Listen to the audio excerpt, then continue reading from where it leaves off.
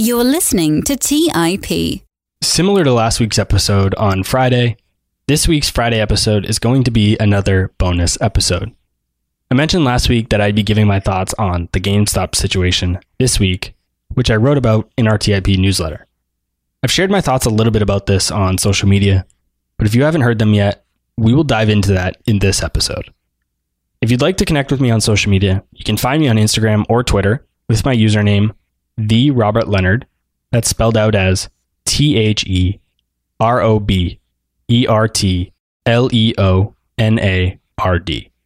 All right, now let's get into this week's bonus episode.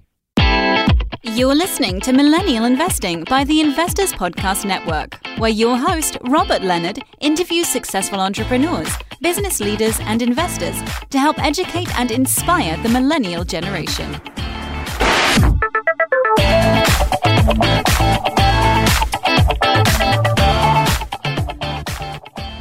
Similar to last week's bonus episode where I read you my intrinsic value of Square, today I'm going to talk to you and read a bit from a newsletter that I wrote about the GameStop situation.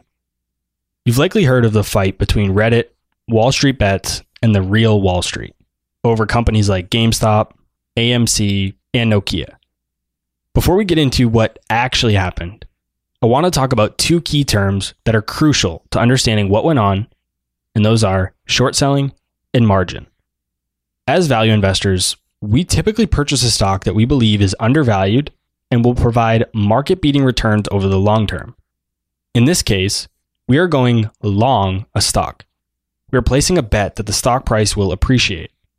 In the case of a short selling, it is the exact opposite. To define short selling, simply, you're placing a bet that the stock price will decline, and if it does, you profit. When you short a stock, you're borrowing the shares of a stock from someone else who already owns it, then you immediately sell those shares. What happens with money or items that are borrowed from another person? It eventually has to be given back. At a future date, we must return the shares we borrowed to the original owner. To do that, we have to repurchase the shares on the open market at the current price, then return them. If the stock price has decreased, you profit because you're able to buy the shares for less than you originally received when you sold them. The difference is your profit. When you're trading with margin, you're using borrowed money from a broker to purchase securities. This means rather than strictly using the $1,000 you have in your account to invest, you can borrow another $600 from your broker and invest a total of $1,600. Theoretically, this can make sense when there is a spread on the interest rate of the margin debt and the rate of return you expect to receive on the investment. However, if your investment declines in value, you are required to cover the difference. SEC regulations and Wall Street professionals often argue that they put rules in place to protect individual investors. Investors aren't sophisticated and might not know better. Well, this GameStop situation may have proven this theory wrong. Do you remember what happened with The Big Short?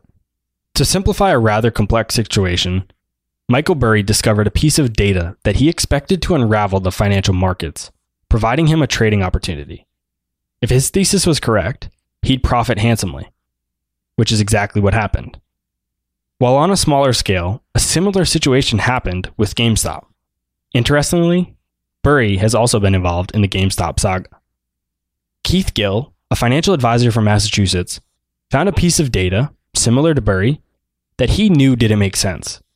Like Burry's case, there was no way the situation Gill saw in the data was sustainable. What did Gill see? He saw that GameStop had more shares shorted than existed, and not just a few percentage points, 40% more. If we think back to the definition of shorting, we're borrowing shares other investors own.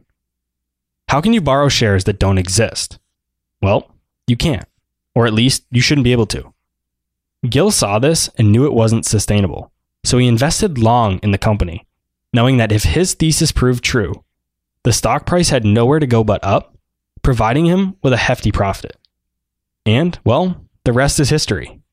Gill's thesis went viral on Reddit as more readers understood it. Investors piled into the stock under the same notion. Wall Street hedge funds got short squeezed, and we saw the stock price of GameStop skyrocket from the mid-10s to nearly $350. You, me, and millions of others could debate back and forth about whether or not what happened next is right or wrong. But all of that debate would go to waste because it won't change what happened. If we step out of the bubble that is news headlines, think a bit more critically about why it happened and how we can be better investors because of it going forward, that's where the real value lies. The financial news wants you to believe brokerages chose to stop trading GameStop stock and others because they had an alternative agenda. Maybe they did. Maybe they didn't. I personally tend to believe some did and others didn't. But we will have to wait and see what the investigations uncover. These types of punchy and polarizing headlines garner a lot of attention, and that's exactly what the financial media wants. Let's go back to margin, the concept I mentioned earlier as one that is important to understand. When you borrow money, the lender is on the hook for that money until you pay it back. Of course, you, as the borrower, are obligated to repay it. But we all know that doesn't always happen. If you don't pay it back, the lender loses. It's the same with margin. Brokers had massive margin risk from the GameStop situation. The severity of that margin risk isn't fully clear yet. Some speculate it could have made Robinhood insolvent, which is why they raised additional capital, but no one outside the company knows for certain. Should Robin have managed its margin risk better? Sure, you can argue that, as I probably would. They received arguably the most hate for the situation, but they weren't the only ones who halted trading in GameStop stock. Nearly every brokerage did because the clearinghouses who actually clears the trades did, leaving the brokerages with nothing to do. Again, whether this is right or wrong is up to you to decide, but I challenge you to take it a step further than that. Think deeper than others are. Think more critically. You can't change what has happened, so what can you learn from this situation that can help you become a better investor and more wealthy in the future? For me personally, I'm continuing to avoid the above situations and looking for great businesses to buy that are trading at a discount to their intrinsic value. In our most recent intrinsic value assessment, I provided an analysis for a company that might just fit that description, Square Inc. Back in our October 6, 2020 newsletter, Stig wrote, and I quote, "Today and in the future, competitiveness is measured by the amount of data you have available." End quote. This quote couldn't be more true for a company like Square, with one of its 5 competitive advantages being the data it has access to. In the intrinsic value assessment, I wrote, "It is said that data is the new gold." And well, Square has a lot of it. With its two-sided network, Square has data from the businesses as well as the consumers, which is a dynamic that arguably no other company has.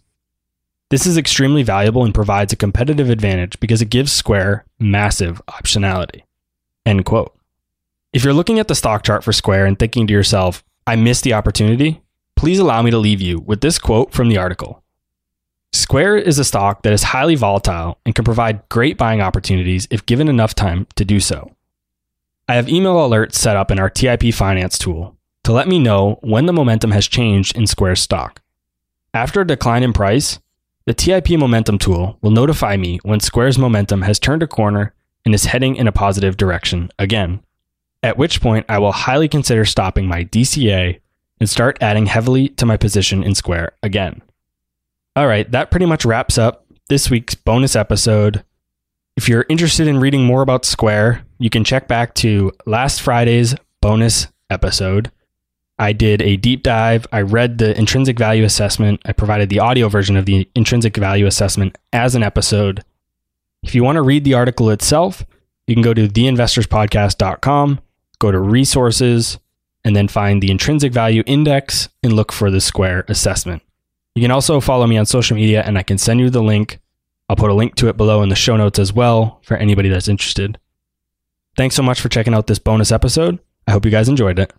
Thank you for listening to TIP. Make sure to subscribe to We Study Billionaires by the Investors Podcast Network. Every Wednesday, we teach you about Bitcoin, and every Saturday, we study billionaires and the financial markets. To access our show notes, transcripts, or courses, go to theinvestorspodcast.com. This show is for entertainment purposes only. Before making any decision, consult a professional. This show is copyrighted by the Investors Podcast Network. Written permission must be granted before syndication or rebroadcasting.